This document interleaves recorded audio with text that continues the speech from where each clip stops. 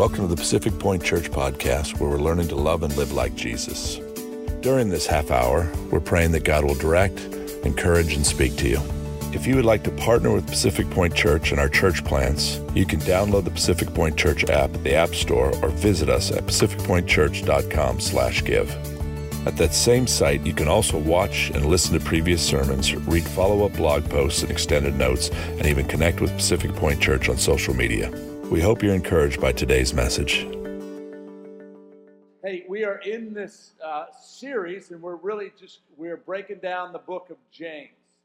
And we're taking, I think it's like 16 weeks. We're taking a long time, and we're going through this, but we're systematically going through James. What we like to do as a church, if you're a guest here today, welcome.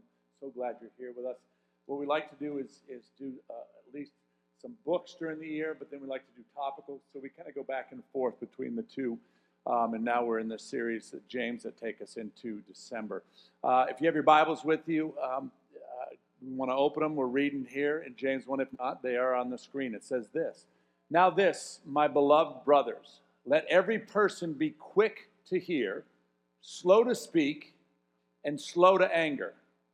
For the anger of man does not produce the righteousness of God. Therefore put away all filthiness and rampant wickedness, and receive with meekness the implanted word, which is able to save your soul. But be doers of the word, and not hearers only, deceiving yourselves. For if anyone is a hearer of the word and not a doer, he's like the man who looks intently into the natural face in the mirror. For he looks at himself and goes away and at once forget what he was like. But the one who looks into the perfect law, the law of liberty, and perseveres, being no hearer who forgets, but a doer who acts, he will be blessed in his doing." Let me pray. Father, I thank you for this time. I thank you for your word. God, speak to us this morning. Lord, I love how the worship so intertwines with the word and reaffirms what James is saying. God, let us put all of our stuff to the side that we might receive what you, Holy Spirit, would speak to us this morning. God, I pray for healing. Lord, I pray where there's brokenness, you'd bring wholeness. Where there's hopelessness, God, you'd bring hope. God, where there's unforgiveness, God, you'd bring forgiveness. God, speak to your people this morning. Speak to us. Holy Spirit, move. Move in this place between a bar and a nightclub. Oh, God, move. That we might know you. In Jesus' name, amen. Amen. Excuse me, I got a cough. Stop smoking. So, I don't really smoke, okay? I don't. I don't smoke anymore. I don't smoke any less. Come on, trying to loosen you up. I do not. All right, let's kind of jump into this because what we see here is James takes this right turn. He takes this right turn from, you remember what we talked about, trusting God. You know, in difficult times where things are really hard, we're trusting, and in fact, we're rejoicing in those difficult times. You remember the first part of James that we talked about. And then he turns and he goes to obedience. He starts talking about what it looks like to obey God. And there's this connection that takes place. And you've got to ask yourself, we can't take this word and we can't splice it and take one piece of it and not take the other. We've got to read it continually as a whole, not divided into just parts. We think that way and it helps our brain, but James is like, this is all congruent. And he gets us to this place of starting to think about the be and do of Christianity. Now, let me just stop right here. This is where Christianity many times breaks down, because this whole weight of I've got to do. I've got to go to church. I've got to give. I've got to pray every day. I've got to blah, blah, blah, fill in all the blanks. That's religion. That's religion. That's not what James is talking about. He's talking about the fact that when you come into this relationship with Jesus, There's no effort to do. It's just what you do. When you read this word and this word is inside of you and grabs a hold of you, it just naturally comes out of you. It's who you are. And James starts to push us into that place. And if you were to write an overview of James 1, one of the things that you would see is this. One of the key points is those who trust God continue to obey him. Think about that. Those who trust God continue to obey him. When you trust God in the midst of chaos and you see God's faithfulness, what you end up doing is you continue to obey because you see the history of what he's done. If you've never trusted God in the middle of difficulty, you're probably having a difficult time obeying. See the correlation? Trusting him and obedience, they run parallel to one another. And James ties trust and do together. And then the verses we're going to break down today, 4 times in verses 19 to 23, he gives instructions of what we do. He instructs us as Christians. And then in 24, 25, he gives wisdom and he gives a promise. He gives wisdom and a promise. And I want to break those down for you today. And I want to use a situation in my own life to contextualize this. And it has to do with church and being a part of a church and a church that I started that didn't go as well because I made some foolish mistakes. So I want to give you some context as I talk into these things today. In verse 19, though, here's what he does. He gives instructions. James gives us instructions. He says this, "Know this, my beloved brothers, let every person be quick to hear, slow to speak, and slow to anger." And he's talking about in the context of what God's doing, in the context of what God is saying right here. He gives us these instruction and kind of gives us these boundaries. And some 15 years ago, it sounds like forever ago, but I was still, 40, which is kind of old, but I was very immature as a pastor. Why did you just laugh, Heidi? No one in this place laughed at that moment.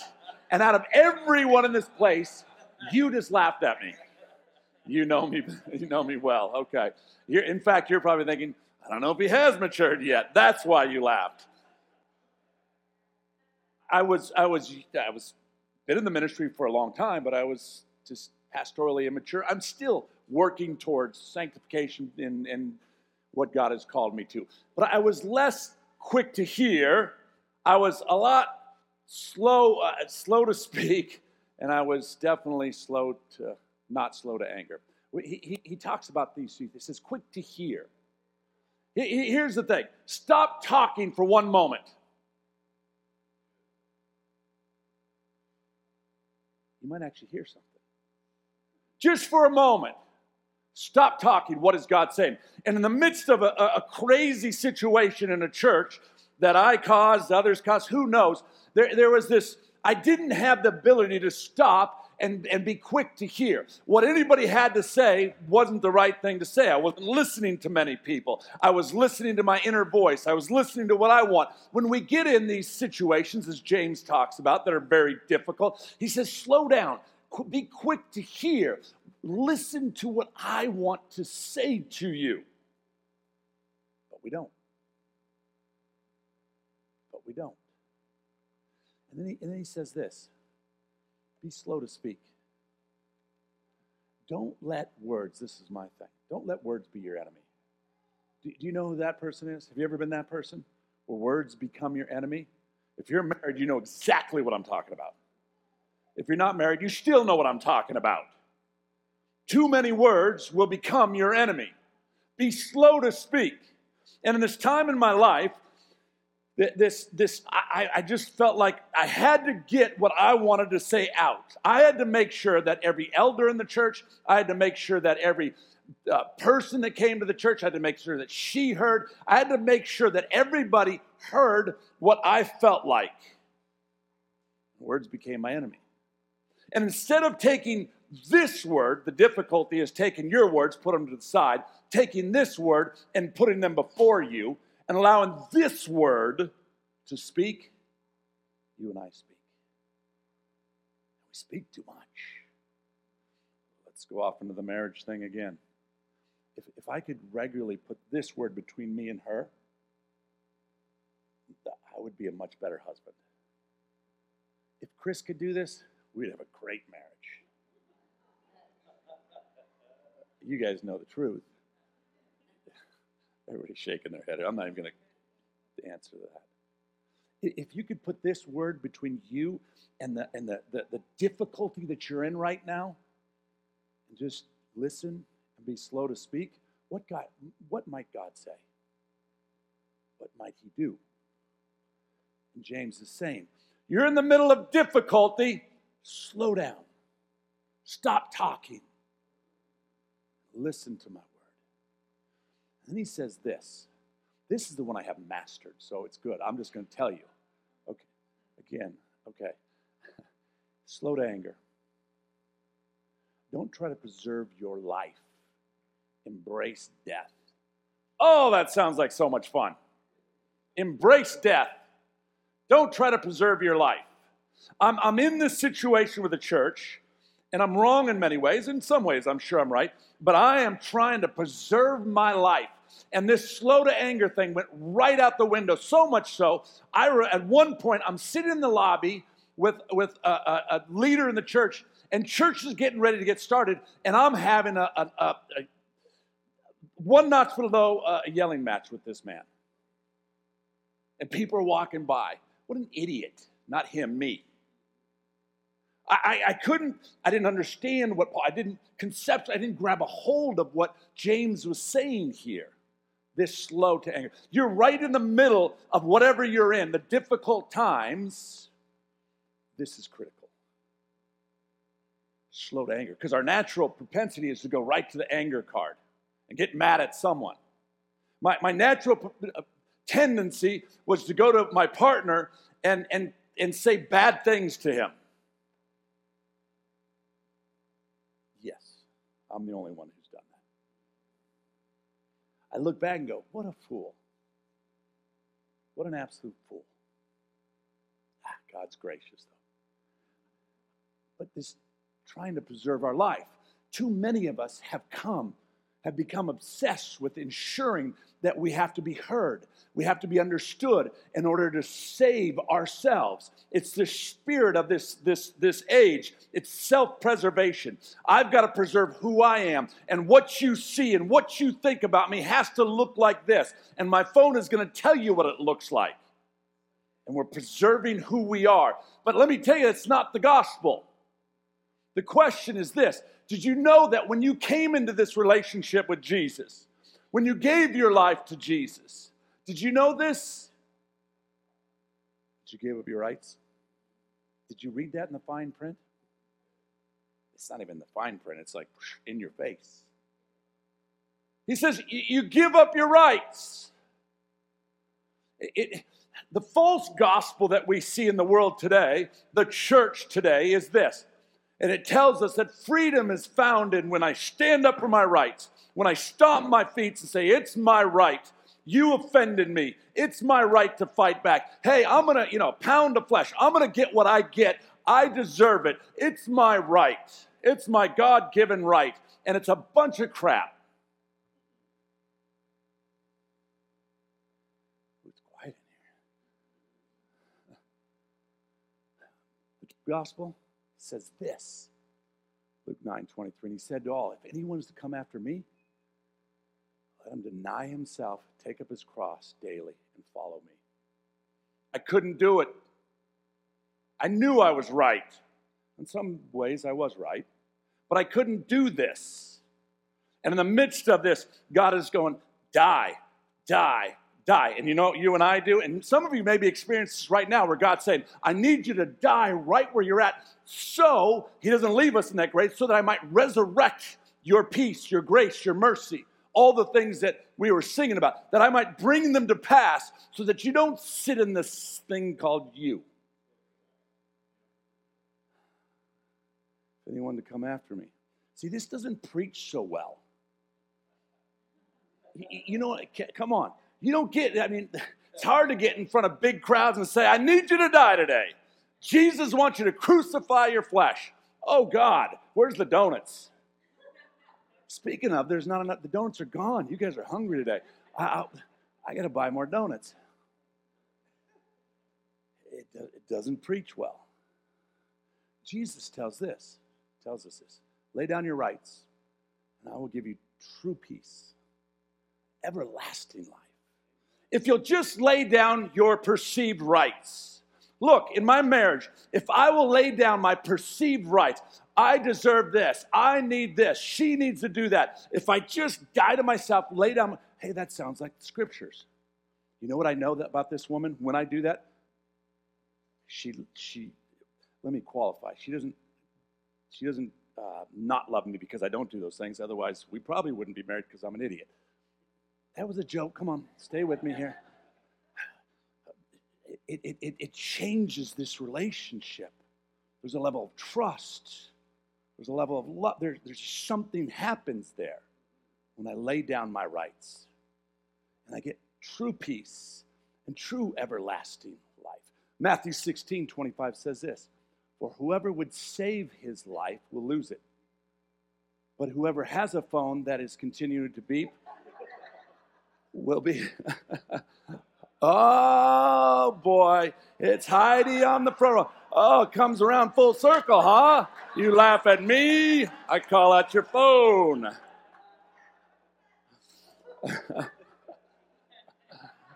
Whoever would save his life will lose it.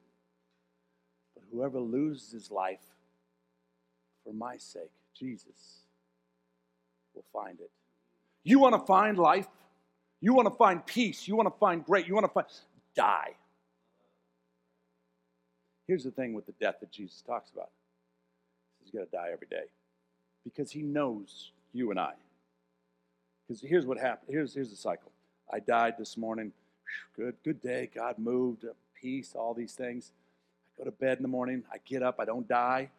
And things just start to unravel. Things just start to unravel. We act according to our flesh and our selfish ambitions. Why? We feel like we're losing control.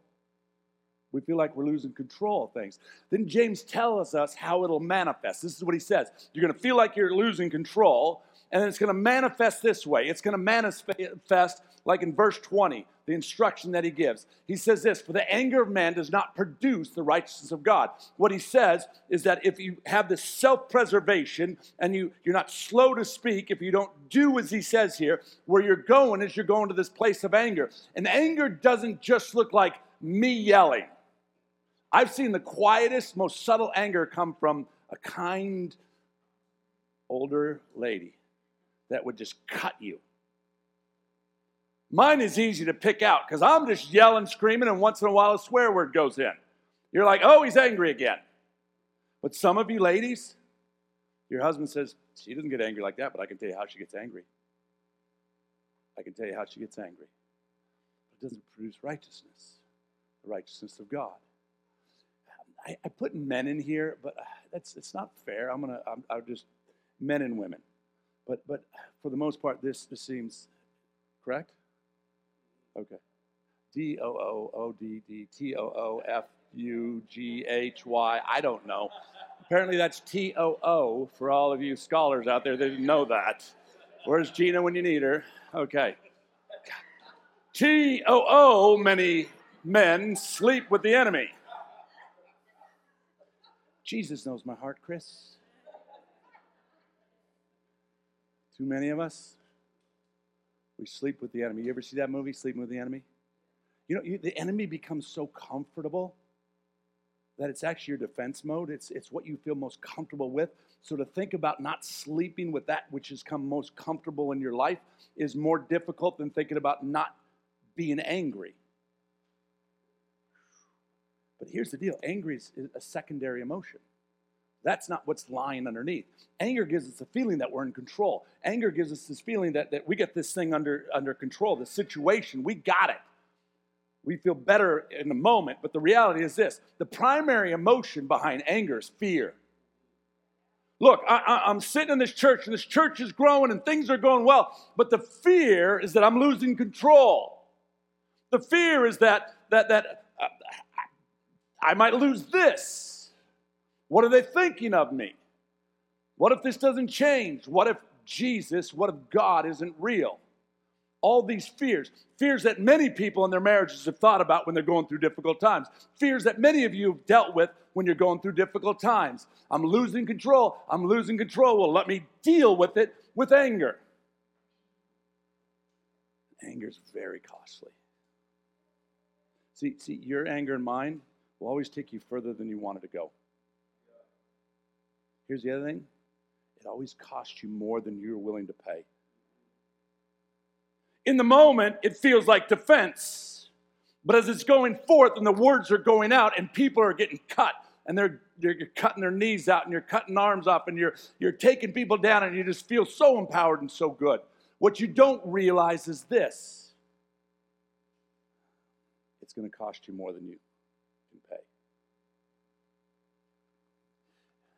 The primary emotion, though, when we look at this anger, but 2 Timothy 1:7 says this as of us as Christians. It says, for God gave us a spirit, not of fear, but of power and love and self-control. And if I could just press into that, if I could just take this word James says, press into this. This fear thing just rips me of my destiny and my purpose. Here's what James is saying. Those who trust the Father to be in control and to provide what is needed to ultimately bring justice in the right time can afford to let go of anger. You know the only way you do that is if you have a relationship with the King of Kings and the Lord of Lords. Only way I can do this is if I know my Maker. The only way I can do this is if I'm sitting right in the middle of death every single day. Oh, so much fun to be a Christian. There's really only one way to do this. Romans 8:11 says, in the spirit of him who raised Jesus from the dead dwells in you. He who raised Jesus Christ from the dead will also give life to your mortal bodies through the Spirit who dwells in you. It's that we say it all the time. The same Spirit that raised Christ from the dead lives in you when you come into a relationship with him. And there's no way you're going to be able to deal with your anger. There's no way you're going to be able to not speak fast. There's no way you're going to be able to be silent. There's no way you could do any of those things apart from the power of the Holy Spirit in your life. And here I am. I'm a pastor in a good-sized church with great people, great staff, and I can't live in this because I'm trying to do it on my own. Yet I'd get up and preach a great message. I thought it was great. It's crazy how this works. And I'm wrestling, and I'm fighting, and inside there's no peace. Why? Because I wouldn't die. I wasn't willing to die. See, the key is surrender. Some of you in here have to surrender this morning. Some of you here, you're going to have to die. There's no way around it. Some of you already know what it means to surrender every single day.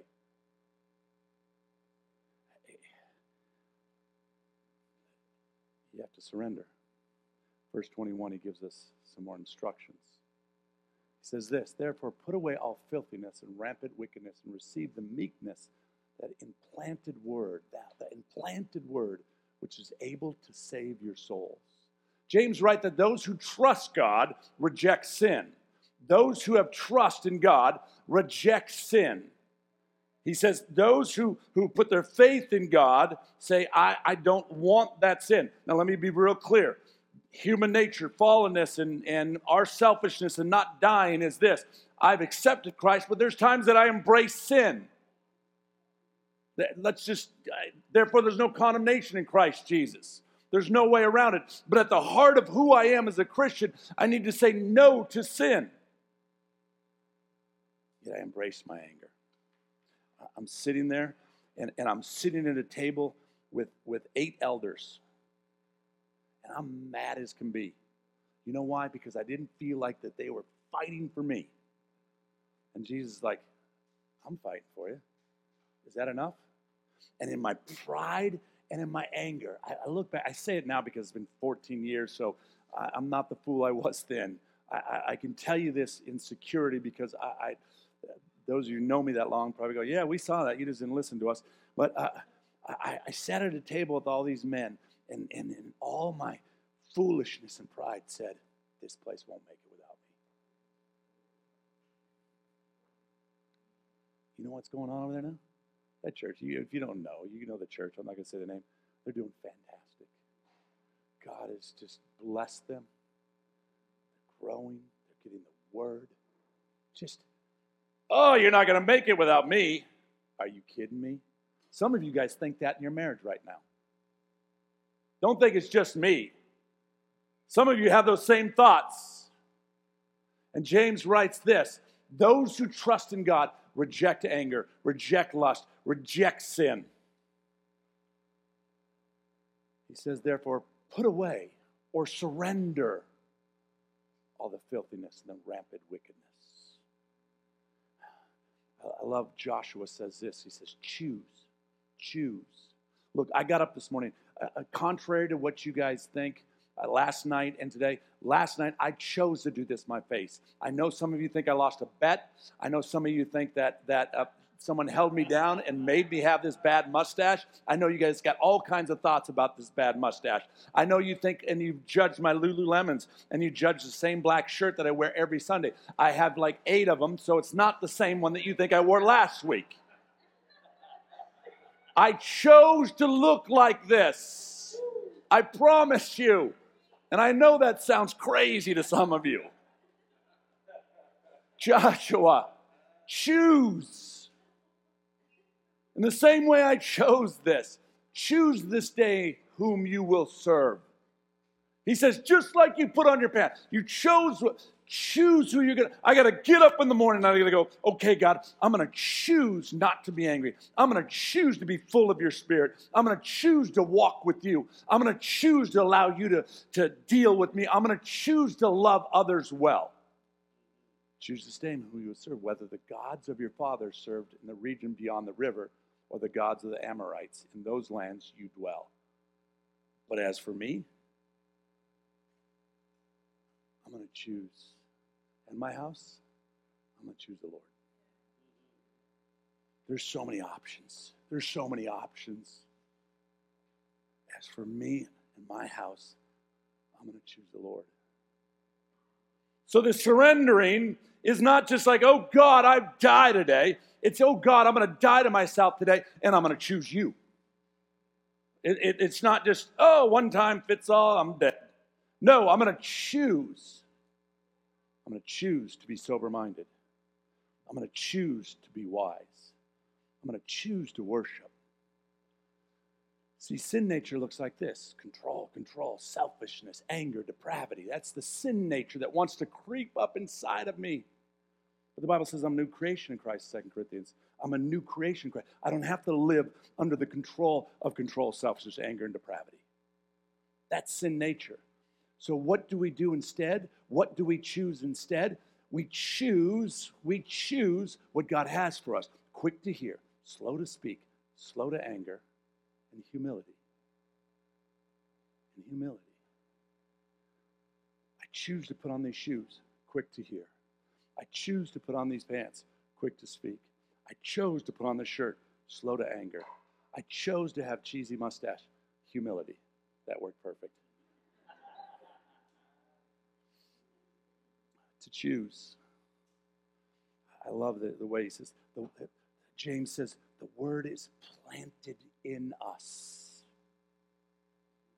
You see, this word is alive and active. And the seeds go forth when I read it and I die to myself and I say, I'm going to choose today. And when I do that, am I hitting my notes? The word goes deep into my soul and it takes root in my spirit and it's planted. And then as it's planted, the fruit comes forth. That's what James says. The word is planted in us. What is James doing here? Now, this gets real tricky. Now, I pay close attention because this is going to convict some of us, which the Word of God does that. What is James doing here? He is presuming a relationship with Jesus. And he's assuming the be and do. What do I mean by that? He's presuming that you have a relationship with Jesus. And when you have a relationship with Jesus, you can get through difficult times. In fact, you can have joy in the difficult times. And he's presuming that since you have a relationship with Jesus, in the midst of difficulty, you have a joy, that he assumes that you're going to be obedient, and that be and do of Jesus changed my life, now I'm going to be obedient. Do you see how that works? I think in the church today, this presumption of a relationship with Jesus is just that. It's very presumptuous. Because we have a church full of believers. Presumptuous. Church full of people who raised their hand and ran out to the front of the church to say, I believe. And they have no relationship. There's a huge disconnect. It would be like running the aisle with her and saying, I do, and then running the other way and doing whatever the hell I want. And that offends you? It should. Because my disobedience offends God. See, what have we said for the last ever? Word, pray, worship, each and every day. I die to myself and I choose this word. I die to my own flesh and I choose the conversation with Jesus. I die to my own wants and I choose to worship through music. I die to who I am, and each and every day I go here. That's a relationship. That's what James is talking about. That's how come he says, hey, in the worst of trials, you can have joy. You can have joy. Verse 22, he instructs again, but be doers of the word, not hearers, only deceiving yourselves. He says this, James says, this is what the life of genuine, trusting, faith-filled Christianity looks like. This is what it looks like. They do what the word says. That sounds a little crazy. To believe is to act on what we hear. To believe upon Jesus as my Lord and Savior. To believe upon what the blood did on the cross for me some 3,000. To believe upon the beating that Jesus took for me. To believe upon those things means to act on what I see and what I hear. It's just not a ticket to heaven. It changes my life. This word changes my life. And what I was 35 years ago, I'm not today. And who I was as a pastor 15 years ago is, I pray to God I'm not that same pastor today. Because I want to act on what God shows me. I want to be more obedient. What does the relationship look like? It looks like stopping long enough to listen. What did James say? To listen. It looks like taking the time to understand. But you don't stop there. We do what the Word tells us to do. We figure out which way God wants us to go, and we actually go that way. Sometimes it takes death to go that way. I have to die to myself to go the way of asking forgiveness for this woman.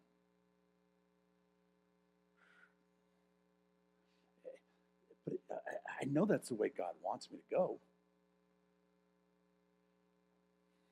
Verse 23 through 25, finishing with this. He gives wisdom, and he gives a promise. He gives us wisdom, and he gives the promise. You know what I love about this Word of God? There's always a promise. There's always a promise. God doesn't just go to your room, you idiot. He corrects us with grace and mercy. And he goes, let me tell you why. Let me tell you what I have for you. Let me show you what it looks like.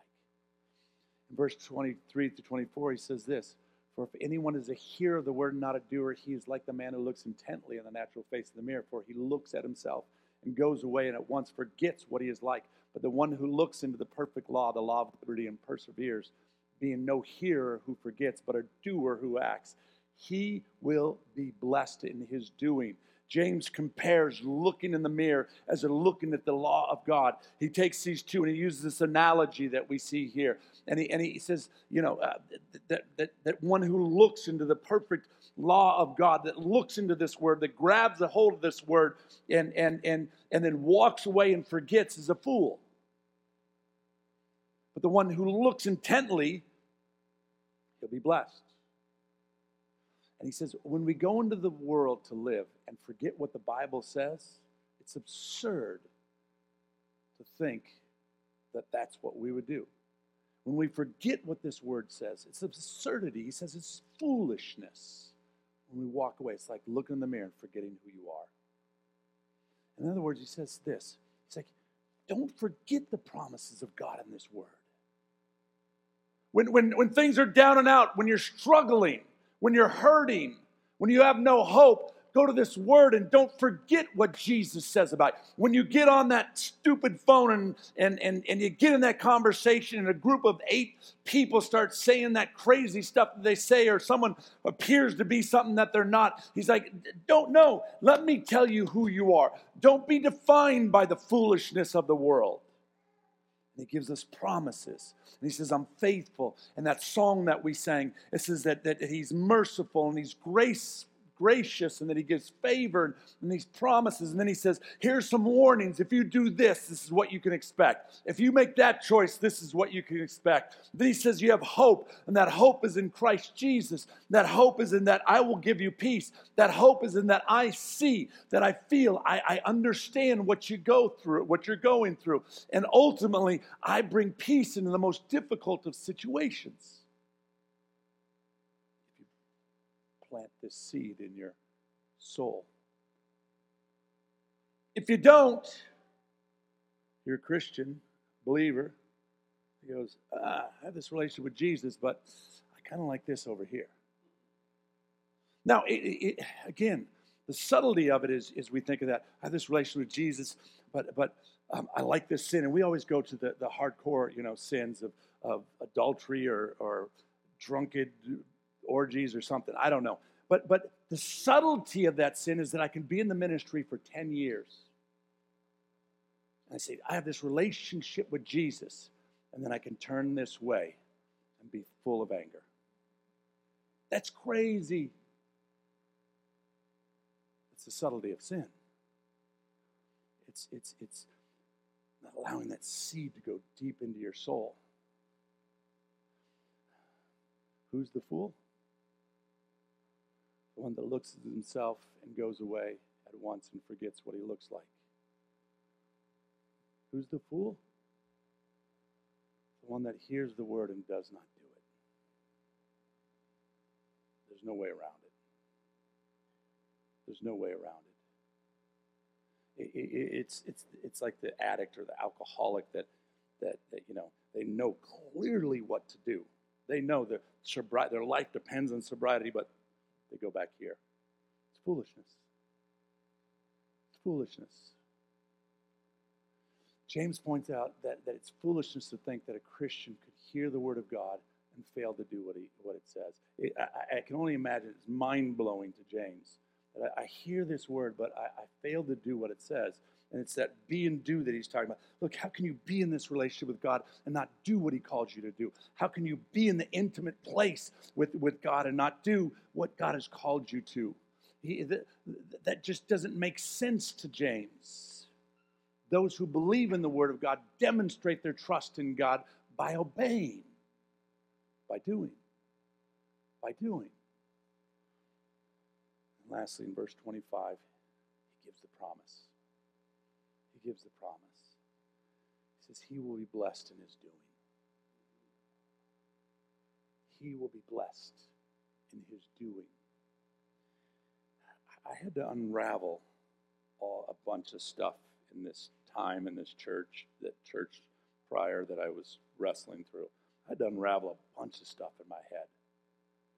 Once I was able to unravel and see some of the mistakes, and look, I had plenty of mistakes. There's lots of mistakes that could be going on, but I had all my own. Once I could untie the knot a little bit and see my foolishness in this, and see my arrogance and my anger and my pride and all these things, God just blessed me in crazy ways. And one of them is you.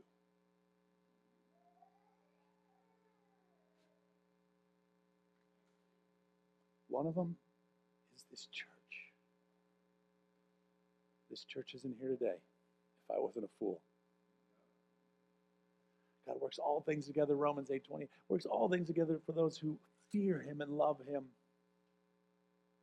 So when you're sitting right in the middle of your crap, know that God is faithful. When you're sitting right in the middle of it and you're being a fool, know that the other side of and the wisdom of God is God's goodness and his blessings. And he takes all this stuff and weaves it together and goes, here you go. I'm blown away by that. The reality is I am not qualified to be here. But because of Jesus, I'm qualified to be here. He's good. God is good. My trials, and this I'm speaking in all of us, our trials ground our faith in a way that prosperity and abundance never could. I would have never got to the heart of the root of my stuff if church kept growing and growing, and I was running the show, and I would never have got to the heart of my stuff. Some of you in a trial, and it's in the middle of that trial where we rejoice, and God goes, I'm going to get you to the heart of your stuff, and the other side of it is a blessing. Trust me. And our suffering becomes channels for God's grace. He just goes, here you go. Here you go. Unmerited favor. We don't deserve it. God just goes, here you go. Here you go. Here you go. Here you go. And just grace flows, and grace flows, and grace flows. The next thing you know, you're like, well, oh gosh, God just starts blessing, and grace flows, and grace flows, and grace flows. And he blows your mind. That's the God of this scripture. That's the God that I serve. That's the God that brings hope. That's the God that brought cell phones. Heidi? That's the God that I love. What's the blessing? God's grace. You know what James is getting at? God's grace. God's grace. But you have to tie it all together. He starts off with, have joy, brother. Have joy in the middle of it. And you go, what the? And then you go, keep reading, and you see, he just unpacks it. It's like, whoa. And the blessing that he's talking about is the grace in my marriage that I need. It's the grace in my friendships that I need. It's the grace working 2 jobs that I need. It's the grace in being the man that God's called me to. It's the grace that God just pours forth. That's the blessing. That's the blessing. Let's pray. Father, I thank you for this time. Lord, I thank you for your word, for the wisdom of James, the power of the Holy Spirit that he wrote these words. Oh God, that we walk in your blessing, but oh God, that we walk in this relationship with you, and that we do. Lord, that we choose to die daily, that we choose to allow you to resurrect us. Oh God, there are people today in this building that are walking through the difficulties that James talks about in 2 through 5. And they haven't found that joy, but God, I just pray that as they die, that you would bring that joy, Father God, and that you'd bring the hope, Father God. And the Lord, we'd be obedient to your word. We'd be obedient to what you called us to. that you, Christ Jesus, might be glorified in our life. God, I thank you for these men and women. Thank you for this church. God, I'm blown away by your goodness. Thank you, Jesus. In your precious name we pray. Amen.